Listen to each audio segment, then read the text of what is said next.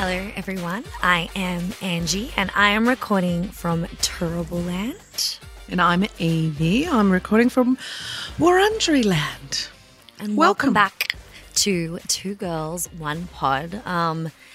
This week is going to be a very fun yet sad, emotional, all the feels, a little episode on our friend, housemate, family member, support work, like we were support workers for him, our friend Thomas Hancock, who passed away last Wednesday. We'd firstly like to mention that we are doing this episode about Tom with permission from his mum, Rachel Haggett, which we will also be touching on her and her amazing work and how Tom came into our lives. So there's so much to talk about. So let's just do it. Let's do it for Tom. Well, let's start at the end. Tom passed away last week. Yeah. And we got news just after we recorded, actually, last week's episode. So that was a really hard day for us. One of the best, well, there's always a silver lining in everything. And the silver lining in this straight up is that Tom didn't suffer. And that was our biggest, the whole family, everyone that's ever known anyone like Tom or Tom himself, you know, anyone with an intellectual disability, you do not want them to be frightened at the end. No. And he wasn't. So it looks like he had a heart attack, which is because of his, many ailments, which we'll go through. We lost him suddenly, and for everyone, we've lost him way too early. Yes. He was about a decade ahead of what everyone predicted. Down syndrome people, their lifespans have actually doubled since we took them out of institutions. Yeah. And they used to be about 30, 35, and now it's over 60. So for Tom, we always thought probably 50s because 50, Tom has 55. Type 1 diabetes. Yeah. So there was always this fear of him starting to lose limbs or go blind or go deaf over a long period. That's kind of what you're told. Obviously, we're mere mortals in this situation. We don't know the bigger picture, but that's what we always kind of envisioned, knowing Tom and his health. And to lose him so unexpectedly was a real shock, because only 3 days before it was his 42nd birthday, I got to FaceTime him. So I just count my lucky stars and thank my angels that I did do that. I normally do it every year, but there's a lot going on and things happen. But I thought about it at 5 o'clock and I was like, oh my God, it's today. And we got to have a beautiful FaceTime, and that is kind of going to live rent-free in my mind in a good way, I think, for a very long time. And then just a few days later, we found out that he is no longer with us.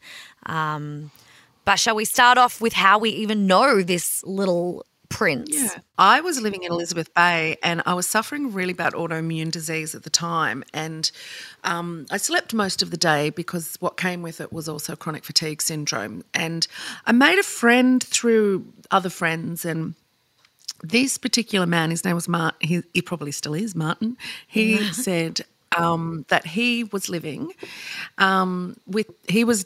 he had just moved in with this man who had Down syndrome, and he has 2 bedrooms on either side of him, and he has flatmates, but you get free rent for, this is him telling me, you should do this because it would really help. You would be able to recover and not have to pay rent, and all you have to do is make sure he eats well and look after his medicine. And I'm like, oh yeah, okay. I actually went over and met Tom and his mum, and then decided not to do it. I was just like, I don't think I'm going to be any good at this. I think this is going to be a lot of responsibility, and which, fast forward ended up being the same way you were thinking about it, but we'll get to that. And then I was just hanging out over there a few times with Martin and Tom, and I got to know, and I was like, oh my God, I can totally do this.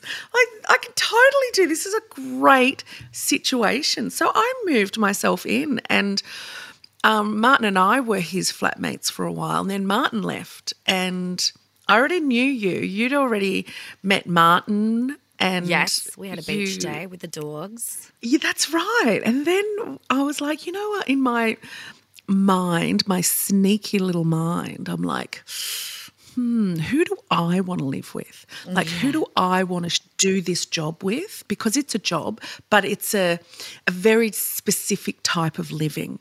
And you can't, it's not just having a flatmate. You have to have someone that you can rely on, someone that you get along with, and someone that's going to really respect the process of living with Tom.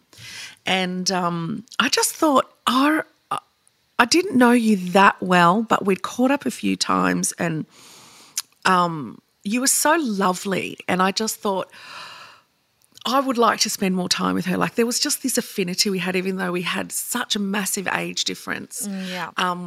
Every time we saw each other, we would just laugh, and I'm like, I think this is what I need, someone who has the same sense of humour as me.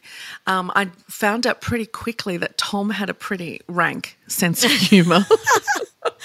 Oh, my God, did he ever? Did he ever? And someone that was going to love, because by that time I had started, looking into dog fostering, because Tom was a mad dog lover. He was as mad as I am for dogs. Loved them. So we needed someone who was going to really fit into that. And I started asking you over for a little, and then I'd be like, oh, I've got a wedding to go to. Do you want to come and dog sit? And, hang out. And that was my test. Yes, I was like, if this she can test. handle this, I'm going to then talk her into it. And I had to talk you into it because you had a sweet little deal living with Morgan and your cousin, and, you felt a little bit bad leaving them. But you, like me, thought, okay, I can't do this. This is a bit too much. And you, like me, once started hanging out there, went, oh, I could totally do this. This is going to be fun. Yeah. Is that correct? That's so correct. I was living with my cousin. I think Morgan had moved out at this point, and I was like, I'm leaving my cousin so hard. We've always wanted to live together, but rent was so expensive, and I was studying. No, I was interning full-time for documentary production, and then working in promo and nannying. And then you were like, you don't have to worry about rent anymore. And you love Tom, and Tom loves you, and you love dogs, and you love hanging out with me. And I was like, gosh, I'm only 23, and it's like taking on a role where he's not just your housemate. He's almost like your child that you care for, but then he turns into your best friend. And I just thought, you know what? I'm going to do it. And it seriously changed my entire life. I don't know hardly anybody in their 20s that moved into, we called it our perfect modern family. There was Evie Jones, who was, a good 17 years older than me. There was me. We were both single. Then over time, and then we had Tom, who had Down syndrome and type 1 diabetes, and then we just started accumulating rescue dog after rescue dog. And it was this perfect, dysfunctional, cooked, quirky, modern-day family, and it just was chaotic, but it just worked because we turned that space into a home. We were a family. We would fight like brothers and sisters, and people would often look at us and be like, gosh, you can't talk to Tom like that. Like, he doesn't get that. And Tom loved us because we spoke to him how we would speak to each other.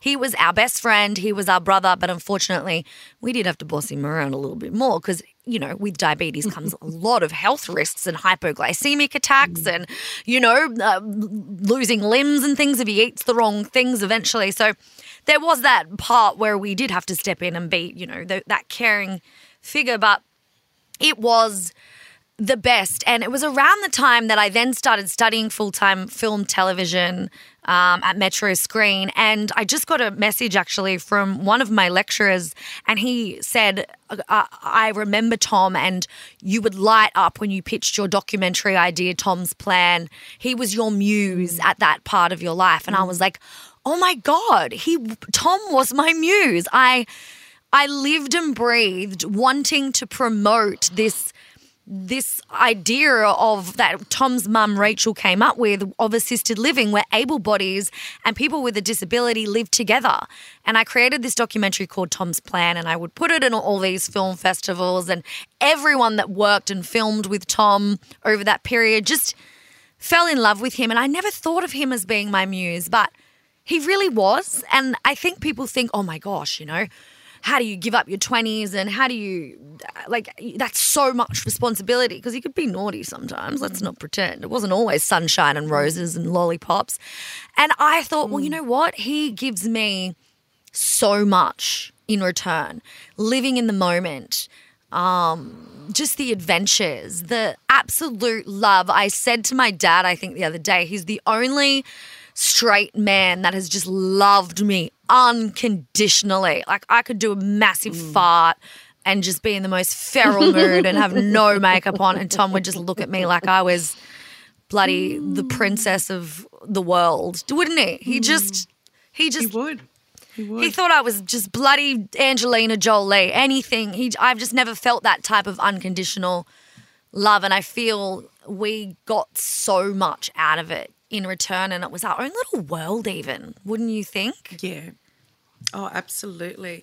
It was, yeah. I mean, people, you were just saying then, people would think, why would you give up your 20s? You didn't give up really anything. You gained so much. And that's what a lot of people, the funny thing is, whenever we would tell people of our living situation, everyone would be like, oh my God, like, why doesn't this happen more often? Yes. And it was a question that everyone that knew of the situation would ask and go, well, because it takes a lot of funding. And Rachel, Tom's mum, her and her husband, Ken, they were in a financial position to be able to buy Tom a house, and no one mostly is in that position. So, but by doing that, they showed how this model could work if the government supported this kind of an initiative where they could have public housing where it's subsidised rent. It's a different subsidised rent. The other thing is that people, we were Tom's flatmates first and foremost. Definitely. Tom had carers. Tom had carers come to take him out through the day. So we could live a normal life if we wanted. And everyone that's lived with Tom has been able to have either a full-time job or study. Before me and Martin, there had been about maybe 6 different he'd gone through quite a few flatmates, but in particular, his favourite, I think, flatmate next to Angie was Tom. Tom is Tom. Scott Thompson. Scott Thompson actually started. He was Tom's very first flatmate. And he had started that 13 years before I had been living with Tom. So that's when Tom was 21. I was 39 when I moved in, and because I remember having my 40th birthday while I was living with Tom. Yes. And, so Scott was wonderful to have because Rachel had this group of people that knew Tom, had known Tom most of his life, and she called them the circle. So you could depend on these people, and if you didn't live with Tom anymore, because you weren't in the circle if you lived with Tom, it was for people outside to kind of surround you and Tom in this circle, and Scott became part of the circle once he stopped living with. So he was actually a great source of advice for me and support. Like if I didn't want to talk to Rachel about something that was happening at home, or I had Scott to talk to, and he was just a really beautiful man. Still is an absolute gem of a man. And divine. He had lived in that situation in London. So it was him that actually brought this idea to Rachel, and, Rachel and Ken making this decision at such an age for Tom where you would normally have your 21-year-old son moving out of home or thinking about moving out of home. Most people have to still have their intellectually disabled adult child live with them for the rest of their lives. Yeah. And that was something that Rachel fortunately had other options, and she took them, and she really did. And the one thing I'll have to say about Rachel that I loved the most was that even though she was financially in a situation, she never stopped applying for things that she knew if she got them through, other people who were lower could. on the socioeconomic, they could get Yep. it. She was often the first to push for things through would. before the NDIS and through our government and disability sector. She would really push for things that she knew she could pay for herself, but she knew if she was the one pushing, there'd be someone who maybe couldn't fill out a form as well, someone who couldn't maybe speak English, wasn't their first language. Yes. She was making it so it was easier for these people to apply for these things because there was a demand for them. She was a real trailblazer in that particular way. And not just in that regard, but the fact when she started all of this, a lot of parents would look down on her and say, how could you let your child with a disability live with strangers? You're just giving him away and giving him up. And Rachel would always say, I don't think that my young 21-year-old son wants to live with his aging parent. He's seeing his sister Molly move over to the UK and his brother moving to New York to be an artist. Tom wanted to be out there like his brother and sister, and that's exactly what Rachel did. So even though she was such a trailblazer in that sense, she still had to cop all that mother guilt, that mummy shaming of handing over the responsibility. From her own friends too. From her own friends and from other people with, children that had disabilities, and she just never stopped fighting the good fight. And even now, speaking to her the other day, she gave me a little bit of an update because originally it was called Home Enterprise, where it started over in the UK, this whole living situation with able bodies and people with a disability. And then Rachel brought Home Community over here to pitch it, and she'd always be at board meetings for the Inner West Council, and she'd always be fighting the good fight.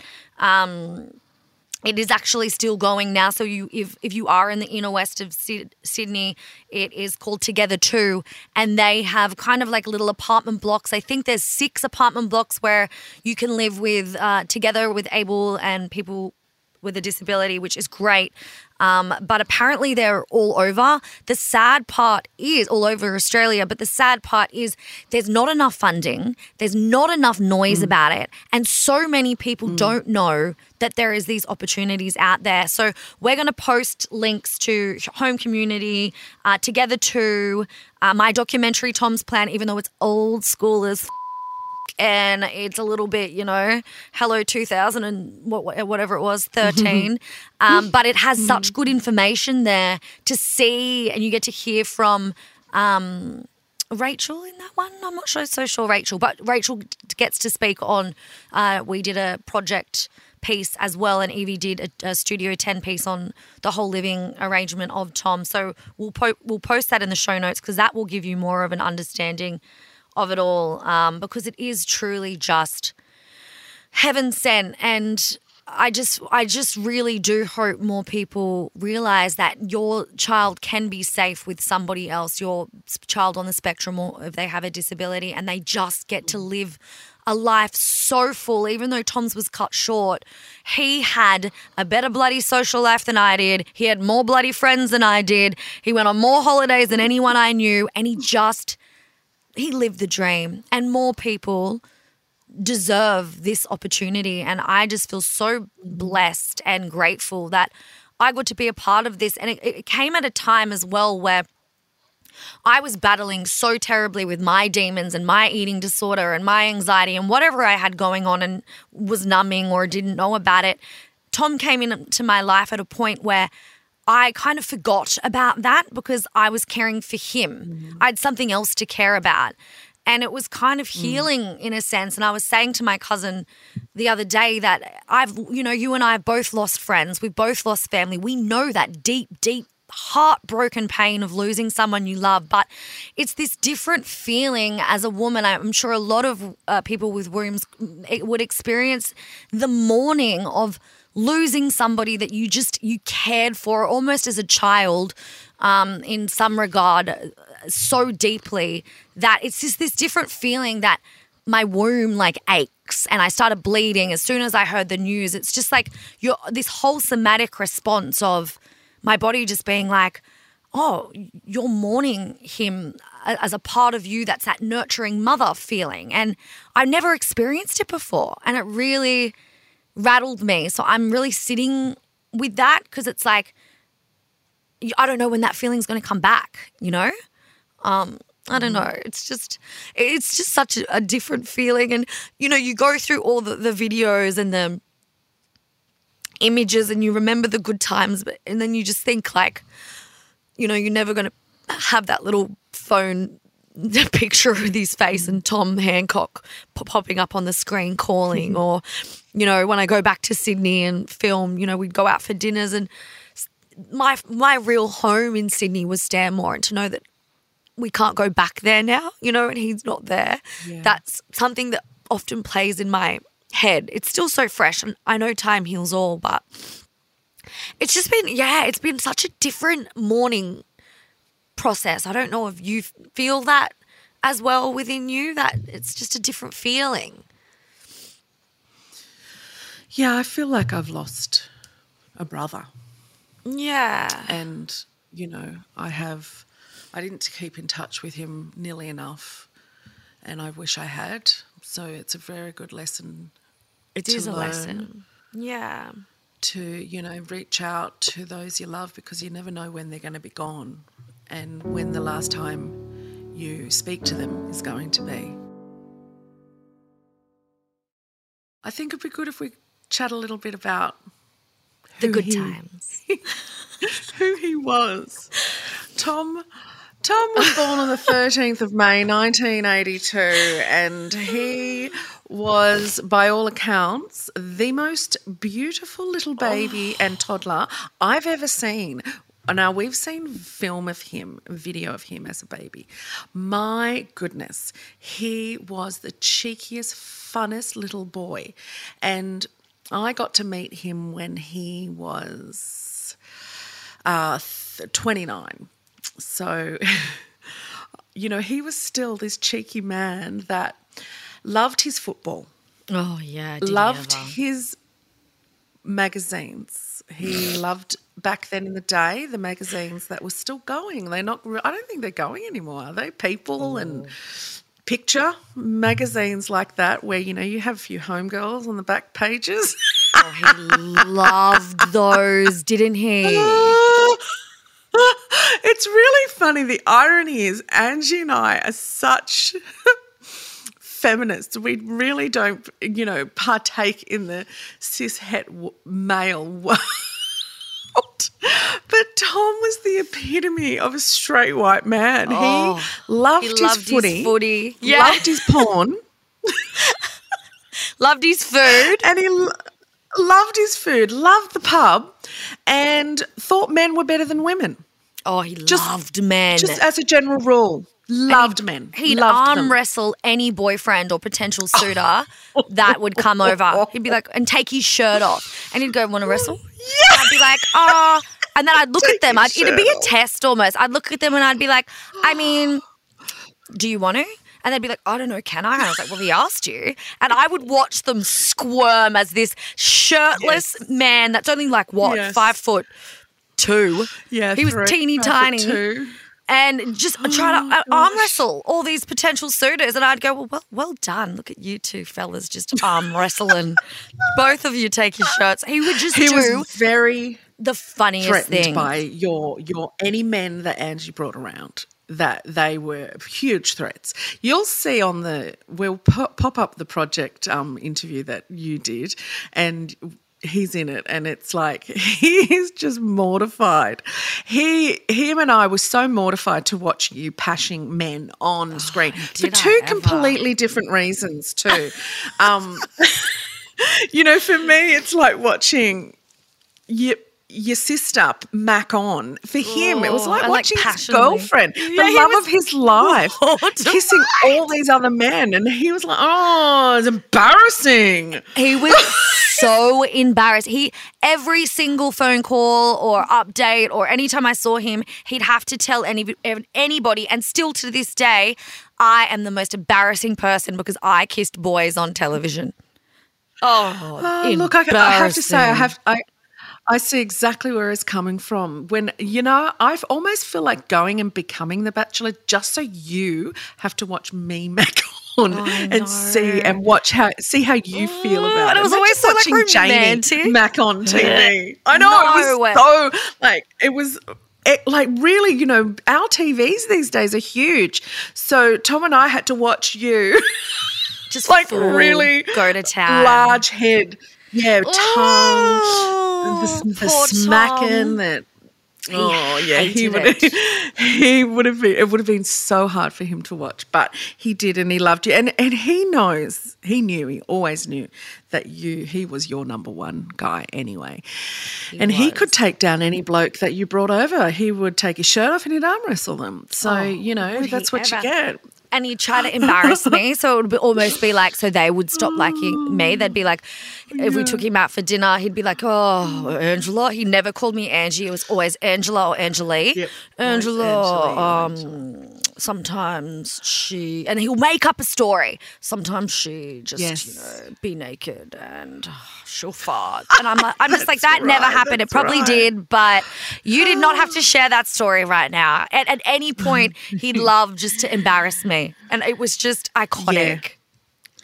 He was a good egg. We went on holidays with him. We'd been to Bali twice with him. I've been to Fiji. You've been to London. Like, what a haul. My goodness. I would never have said yes to something like that. It was like but 24 it was a good hours way for you to get to London. Flying with Tom. But you certainly paid for it.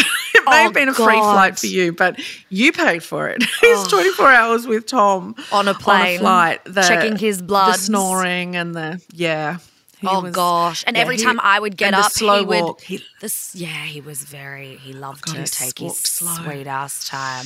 But every time I'd get up to go to the toilet, he would then sit next to the person, because I'd make sure I was the one in between people, because he would just like fall asleep on their shoulder or scream at the movie at the top of his lungs when everyone was sleeping. So I was you sit on the end and I'll sit. And he'd get up and he'd sit next to the person and start talking to them. And I'm like, Tom, no one wants to talk on a flight for hours. And then he wouldn't get up. I would say to him, get up, like a mum does with a kid. And then I'd have to, I didn't want people to see me. And then I'd get in his ear and I'd go, get up right now. And he'd go, no. And I'd be like, well, I can't kick off. I'm on a plane for the next 17 hours. He certainly knew how, and he loved his routine, Tom. He always had us through the week, and then he would go and see his mum after he'd go to, he used to go to a day centre. Yeah. Well, he used to go to Ella in another day centre for disability adults. And then he was always at Roselle. Roselle was a Saturday like a creative program for adults with disabilities, and he had been going there forever, since he was a teenager. So he had this group of friends there that were, just a lively bunch of people that were just so beautiful. We got to know all of his friends, all of his family. He was born in Balmain and he lived with us in Stanmore. So if you know inner west of Sydney, you know they're only about 4 suburbs away. Oh, and everybody knew Tom. Everyone knew Tom.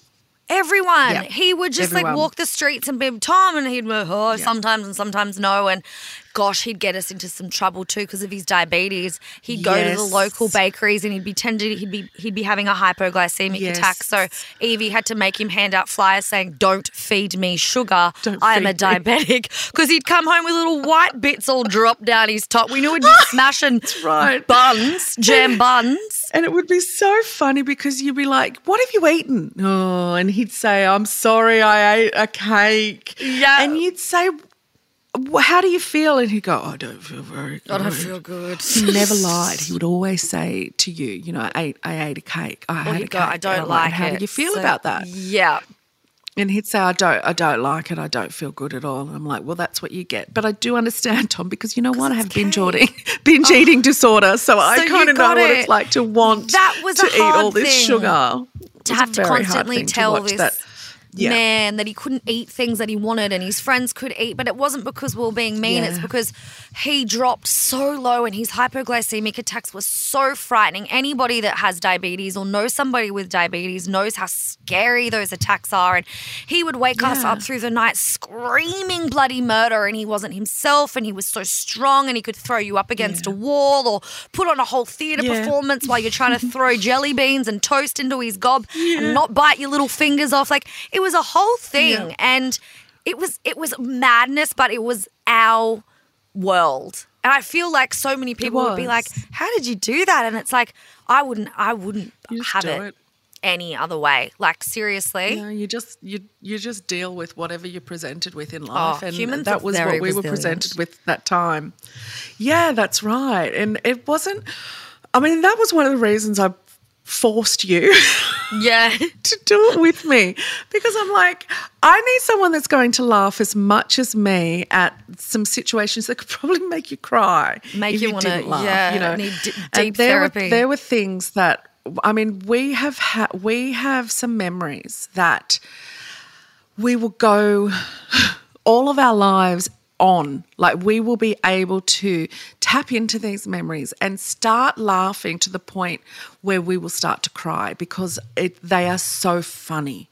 They're just so, and Tom loved our humour and how much we treated him like a brother. Like, we would give him such a hard time, and he would get this smile on his face. Like, he knew we were so enamoured with him, and we would pick on him because it wasn't, you know, when you make fun of someone or you make fun, we would always make fun with him, and he was never the butt of a joke, but he was the I guess the pizza resistance of a joke, because he loved anything that was about him. And you'd see this little smile curl up on the side of his mouth, and you'd know he's really enjoying this. Like, it didn't matter. Now, one of my favourite memories with Tom is every birthday, Tom would always have all of his people around. It would either be a pub or it'd be at his mum's place. This also included Christmas. Yes, there was always a Christmas circle event. Christmas party and a birthday party. So what Tom would do is he would say he wanted to go around and get everyone, after we'd done the cake and sang happy birthday to him, he would say, I'd like to make a speech. So he'd make a speech.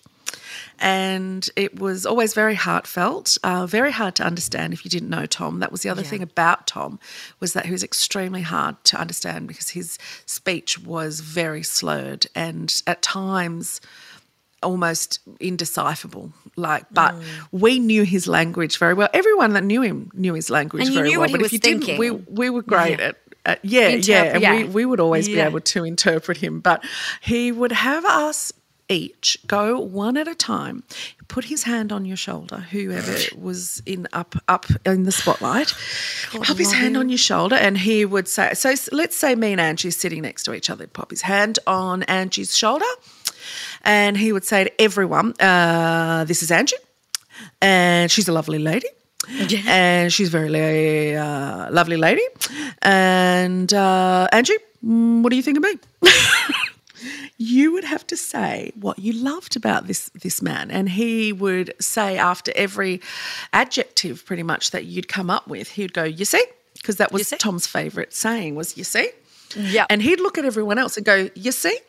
And it would be so infuriating because you're like, you smug little bastard, you are just so friggin' funny with this. But then he'd move on to the next person and he'd pop his hand, like, say that would be me, pop his hand on my shoulder, and he'd go, everyone, this is Evie. And she's a very lovely lady. She's a lovely lady. And she's a very lovely lady. Lovely. And what do you want to say about me? And then I would say all pretty much the same stuff that you, we would copy just paste say the same things. But I would say, Tom, I love living with you because you love dogs and you're very funny and you're very kind. And when we go out, we always have a laugh together. And he would go, you see? You see? You see? I'm the best. He's pretty much saying to you, you see, I'm the king. I'm the best. It was like clockwork. Every year we would do that, and you better have your speech ready, otherwise God would he not be happy. And he loved to kick off, our Tommy. He loved to kick off. One year I said, Tom, we do this every year. Let's not do this year. And he kicked off. Oh, yeah. He'd you be couldn't like, tell me. no, I like it. And it was funny because I would always go, no, we're not doing it. We're not going to do it. And Rachel, his mum, would always go, okay, Tom, let's do it. And I'd be like, oh, He wins every let's time. not do You it, should- just because it was so like brothers and sisters, like Yeah. just It's like, oh, he always gets what he wants. he wants. Yeah, so spoiled. Oh, but he loved his routine. He loved what he loved. He loved the same thing. And it didn't matter how millions of times you could say the same word. And it didn't matter to Tom. Every Sunday night, Rachel would bring him home and he would make her tell me his entire weekend. Oh, yeah. I lived with Tom for 8 years. Such a long Angie lived time. with him for about 3. But stayed in our lives. Became a carer for other became of his friends. Yes. Yeah, and him too. I did my course so I could continue. Rachel actually suggested it because she was like, you hang out with him all the time. You should get paid now. You don't live there. And I was like, oh, my God, getting paid to hang out with Tom. You're so polars. And then I took on his friends as well. So there'd be like a crew of Tom and his other friends with Down syndrome and me just going to the pubs, going to drama club, going to the movies. But it was always generally the same routine. They love their little routines. Yeah. They certainly do. They all have their own little quirks. And I think that, we now have a new government. When I moved in with Tom, we had a Labor government. We had the Gillard government, and she made huge changes to the NDIS. And we got all this funding approved, Rachel, home. And it was so exciting. I remember it all happening. And then Rudd got back in, Gillard was overturned, and the funding was taken away almost immediately. I remember it happening and how devastated everyone was in that community. And it was just such a shame because then we got a Liberal government and then it was cut exponentially. And that's how it remained for the next 9 years. And then I wasn't living with Tom anymore. We now have a Labor government again, and the NDIS is being looked at again. They do have a supported living program happening in Hurlston Park in the Inner West, which is fantastic. But this model could go out throughout the country. Yeah. So if this is something that you're interested in, we think it would be a great idea for you to get in touch with your federal government, with our federal government or your local government, because we mostly have Labor governments now who do support these kind of schemes. Yeah. Supported independent living is what it's called. It's best suited for participants who have high support needs. A lot of people with a disability move into group homes. Tom's family knew he was not going to be suited in a group home. He would get probably neglected a little bit because he had such high support needs. Yeah. If supported independent living is the most appropriate support for you and your family member or friend, you will receive funding for this assistance as part of your NDIS plan. So you can apply for this. The amount of supported independent living funding you receive will depend on the level and type of support you need to live as independently as your family member can. It's funded under core supports, assistance with daily life in your NDIS plan. So core supports is where you want to go and make your application. The NDIS does not fund the cost of rent, board, transport and other day-to-day expenses such as foods. They're looking to get this build to rent homes, which would help so many people across the country. I think that this would be a really great match for the middle-aged women homelessness crisis that we're currently having and have been having now for over a decade in this country. There are women whose husbands have left them or they've left their husbands. They've not got enough super. They've had their house has been taken away and they've only ended up with half of the house, and some of them live in refuges, some of them live in halfway houses, some of them live in their cars.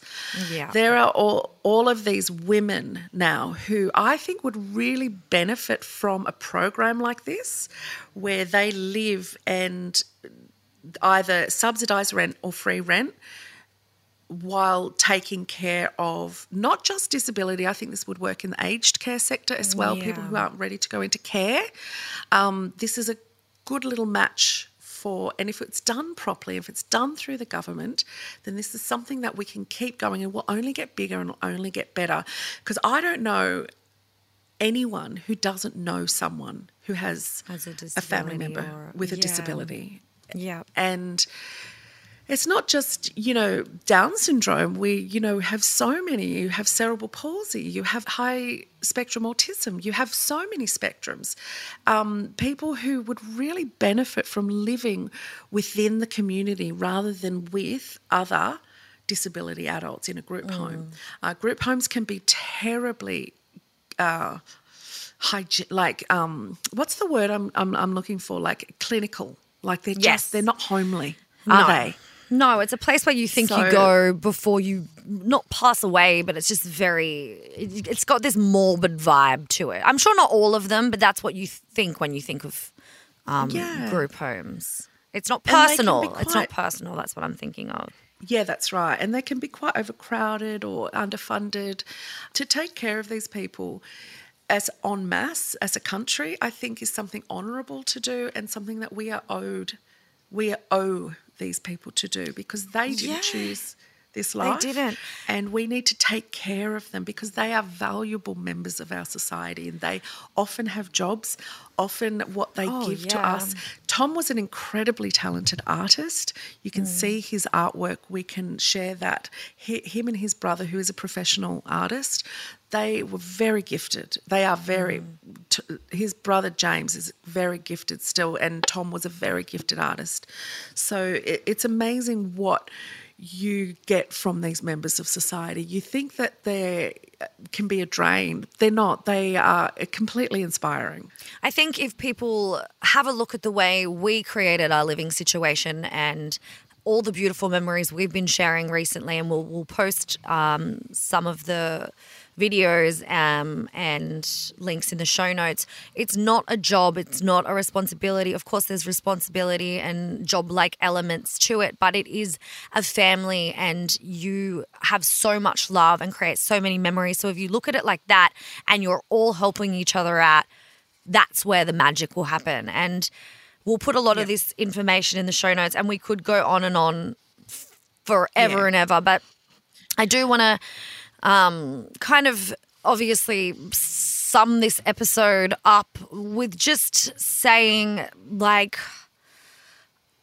a huge thank you to Tom for all the memories. And I know so many people are going to miss him and everybody, and the beautiful messages I'm yet to even open or comments, and I'm going to share that with his family, and we've got a beautiful celebration of his life coming up, and it's not going to be a funeral, it's going to be a party, and there's going to be karaoke, and his sister-in-law, Lenka, who we loved, is performing. She's an artist, singer, and it's just going to be such a beautiful day. And we looked after Tom for so long, but my dad said something so beautiful the other week when I just found out that Tom passed, is that now it's his turn to look after us and he can be our little guardian angel from heaven. And I just thank Rachel for, and you, Evie, for, convincing me almost to move in there, because if I didn't, then I never would have a heart this full and all these memories and have other people know Tom and have memories shared with him. And he left his little mark on so many people, and for that I'm just forever grateful, and I will miss him more than words can explain. But I know he's with his dad now, who he loved so much. So we love you very much, Tommy, and anybody that's been touched by somebody like Tom or had somebody like Tom in their lives.